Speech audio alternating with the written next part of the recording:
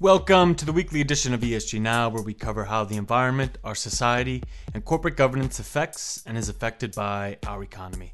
I'm your host, Mike DiSabato, coming to you live from my apartment because we are still on lockdown here in New York. And first, Oliver Marchand and Nathan Fagel, two of my colleagues on the MSCI ESG Climate Risk Team, joined me to discuss the falling carbon emissions and COVID.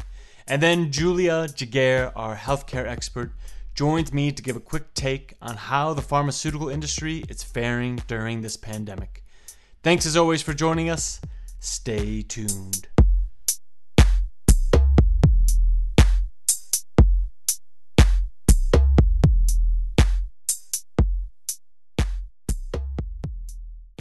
Economies are at a virtual standstill due to the coronavirus pandemic. Governments around the world are slashing their GDP predictions every day.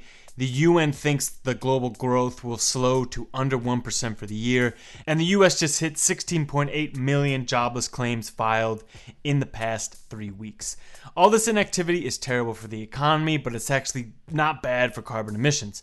You see, economic activity is correlated with emissions, so when one goes down, so does the other. For example, satellite imagery from NASA and the European Space Agency has shown that nitrogen oxide levels, an air pollutant formed when fossil fuels burn at high levels, over China dropped when the country was in lockdown. And the Global Carbon Project, which is the annual emissions estimation body, said carbon output could fall by around 5% this year due to the coronavirus pandemic, which kind of feels, okay, great. Okay, yes, we're in a global depression that gives me a current of constant anxiety throughout the day that I cannot quite name, but seems to always be there. But this seems like a little sliver of joy. And according to my guests, Oliver Marchand and Nathan Fagel, two of my colleagues on the MSCI Climate Risk Team, who just wrote a blog called Will Coronavirus Reduce Emissions Long Term?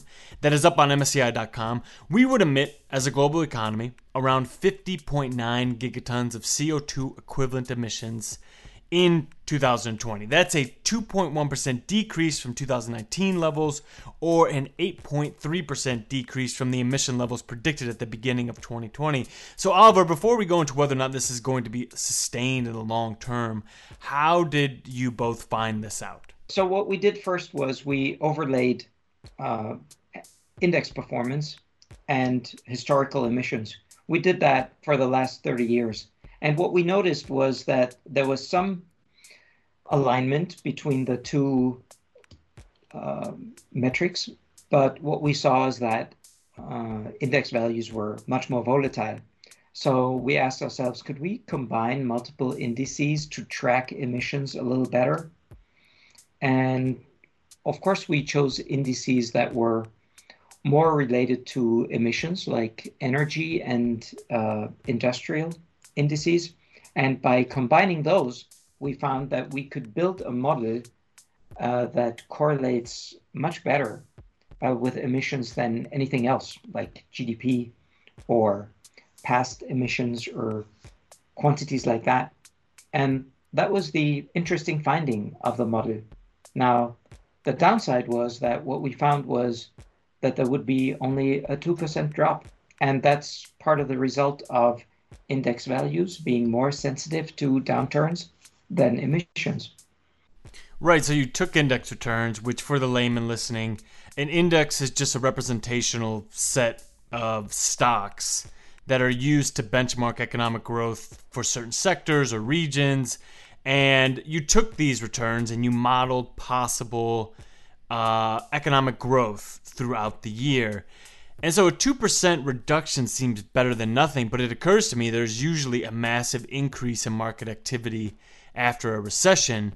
So it seems like there should be a similar increase in carbon emissions. I know after the 2008 recession, we saw a 1% decrease in emissions in the US, followed by a 5% increase because of all the money injected into the economy by the US government.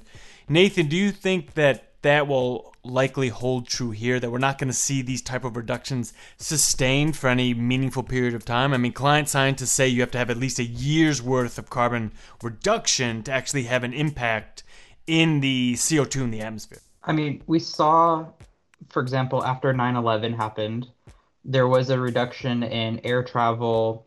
There was a slight effect on the real economy, but it pretty quickly we noticed that there was a rebound effect after 9/11. Um, People went back to traveling like normal. Production went back to normal. Same thing happened during the 2008 crisis. And so during the short time periods where there was a downturn, we did notice a small decrease in emissions, but right after that, you could see it just continued going up. Which is what you said at the end of your blog. I mean, that was kind of a leading question on my end. And I want to quote it. You said, quote, once Europe and the US lift lockdowns and reopen borders, travel, commuting, and economic output should return to normal levels. Thus, the projected decrease in global emissions should be short-lived. If so, you write, the risk climate change poses to countries, companies, and investors has not dissipated. A much more visible and immediate crisis has simply overshadowed it. Oliver, were you guys trying to say here that not only has it been overshadowed in terms of countries and companies, but there's worry that the pain of COVID will cause investors to turn away from climate as an agenda item in 2020? Absolutely. That's our main concern really here, also with this study. You can see it already. The COP26 conference, the big UN climate conference that's scheduled to happen in the fall in Glasgow, is now postponed until next year. And that concerns a lot of climate people because this Paris momentum that comes from the Paris Agreement, which was supposed to pick up this year in Glasgow because all of these country targets would have been reviewed, is now basically come to stop. And, we were thinking that if that is paired potentially with this view that we don't have a climate problem, at least for this year, because of, drastically reduced emissions, and that it all looks really rosy, that the investors would think that climate change analysis in COVID times is not that important anymore. And we think to the contrary, because first of all, we think the climate problem is the exact same problem, if not worsened, after the COVID crisis. Well, also worse, but what I'm worried about is, and I think it's a big fear, is that companies will use COVID as cloud cover to cover up their lack of progress on cutting emissions. For example, in February, when this was all starting to become a really intense reality for the rest of the world, not just China, Kia, the automobile company, their chief operating officer in Europe warned that the spread of the coronavirus could undermine almost every car maker's plans to hit the European Union's 2020 emissions targets. But if you were to look at our colleague Arne Klug's research, he's done a lot of research on the auto sector. He covers it. He's a friend and contributor to this podcast. Is that the EU auto sector has not done enough to meet their carbon emissions, regardless of whether or not COVID. And Kia wasn't really spending enough on research and development to transition their fleet to become less carbon intensive. They were one of the lower spenders. And Kia faced, in Arne's projections and his scenario analysis, Kia faced some of the highest possible fines by EU regulators at 45% of EBITDA if its cars were as pollutive as they were in 2018. So Nathan, do you think we're going to see more of this kind of COVID cover-up, this COVID obfuscation? I think what we're going to be seeing here is companies that were already not best performers when it comes to climate change are just going to use this crisis as a scapegoat of saying we aren't going to be able to meet our targets. We haven't been able to invest enough in research and development. We're going to have to cut the budget from research and development because of this crisis.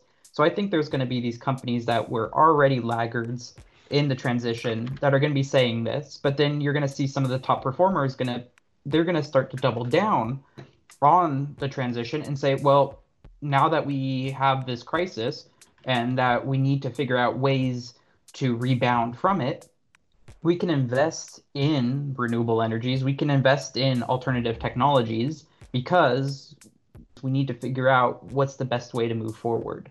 Do you agree on that, Oliver? Do you kind of tend to see that in the same light? Or do you think something else is going to happen in that light? Another thing that I think will happen is that some companies will postpone climate action, and the carbon budget will just become tighter and tighter, and this potential and the need for action will just increase. So let's say the unprepared companies will be even more unprepared. So it becomes even more important for investors to look at this unpreparedness. And the COVID crisis is a prime example that shows you what happens when nonlinear effects are becoming a reality. And climate change is full of nonlinear effects. Yeah, we've talked about on this podcast how COVID is like if climate change could be felt immediately and in a concentrated form. But even though I did just beat up on Kia there for saying they couldn't make their commitments, it's not that other companies haven't done the same. For example, the airlines lobby, they've already tried to rewrite the rules of a global agreement designed to tackle emissions. And what they said was, look, it's not that we're trying to dodge the regulations. Rather, it's a matter of survival. And if airlines failed or if auto companies failed, then a lot of people would be out of work. It is something that I cannot stop thinking about, which isn't a good ESG factor either for a lot of people to be out of work. And I guess what I'm trying to say is there an argument for companies avoiding their climate commitments in order to survive? I don't think that a company really has to arbitrate between its employees and climate change. I think both are feasible at the same time. It's just that there needs to be a willingness, and sometimes hard decisions will have to be made. But in reality, economies change over time, company structures change. It usually happens after a period of crisis.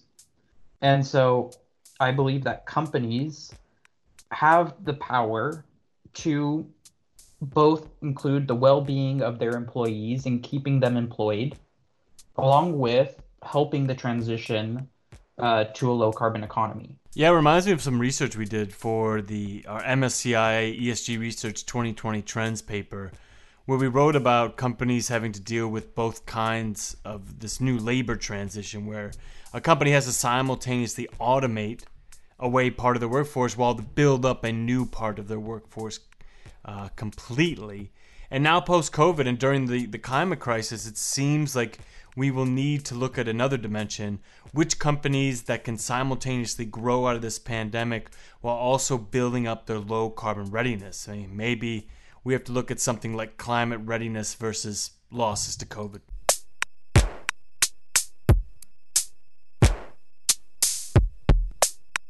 And now, with some spice, we are joined by Julia Jaguar to give us an update on the pharmaceutical industry as it searches for a vaccine for COVID-19.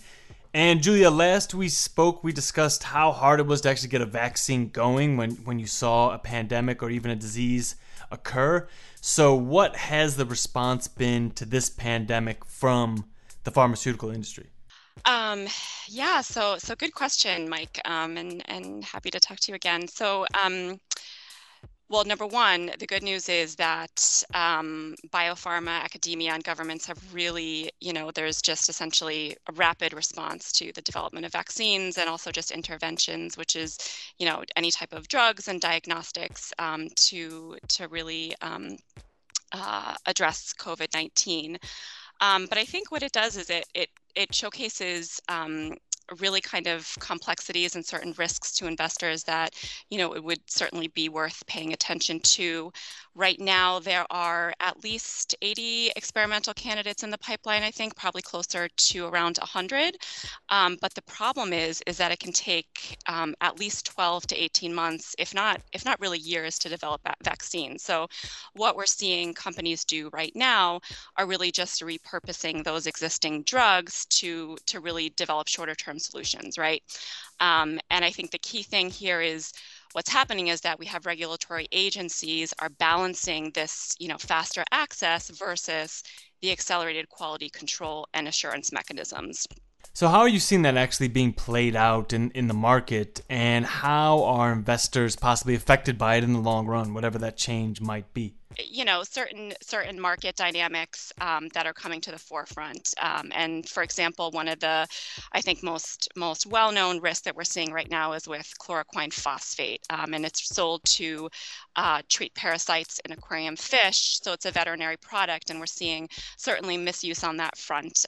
Seeing some consumers are using chloroquine-based products because they believe that this anti-malarial product will prevent COVID-19. But again, there's really no, it's not approved by regulatory agencies, and the long-term safety and efficacy profile is just simply unknown. So what's happening is that we're just seeing, risk of misuse existing.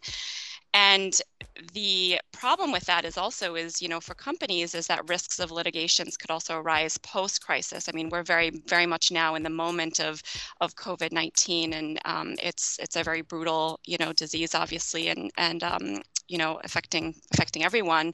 But in instances in the past, for example, one of the larger biopharma companies issued one of the first vaccines for dengue, and that was welcome at the time, yet it was later sued by the Philippine Department of Justice over alleged links to 10 deaths related to the use of vaccines. So I think once the dust settles, there may be other risks that could come to the forefront for biopharma over possible side effects that perhaps could have unintentionally been overlooked during the crisis, even though companies, of course, are really, trying their utmost to address any types of safety risks associated with testing and everything.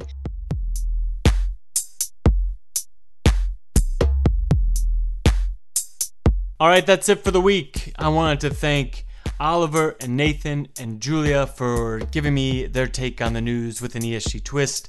And I wanted to thank you so much for listening. I hope you're doing okay out there. It's a very strange time and a very difficult time. So make sure you are taking enough moments to relax and take a deep breath and go for walks and doing social distance and everything that's needed. I'll talk to you next week, and stay safe.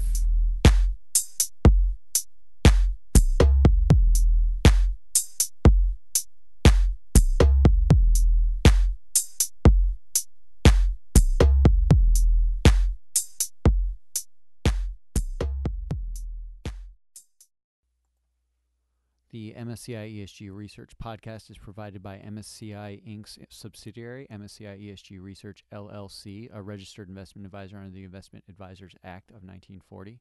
And this recording and data mentioned herein has not been submitted to nor received approval from the United States Securities and Exchange Commission or any other regulatory body. The analysis discussed should not be taken as an indication or guarantee of any future performance, analysis, forecast, or prediction. The information contained in this recording is not for reproduction in whole or in part without prior written permission from MSCI ESG Research.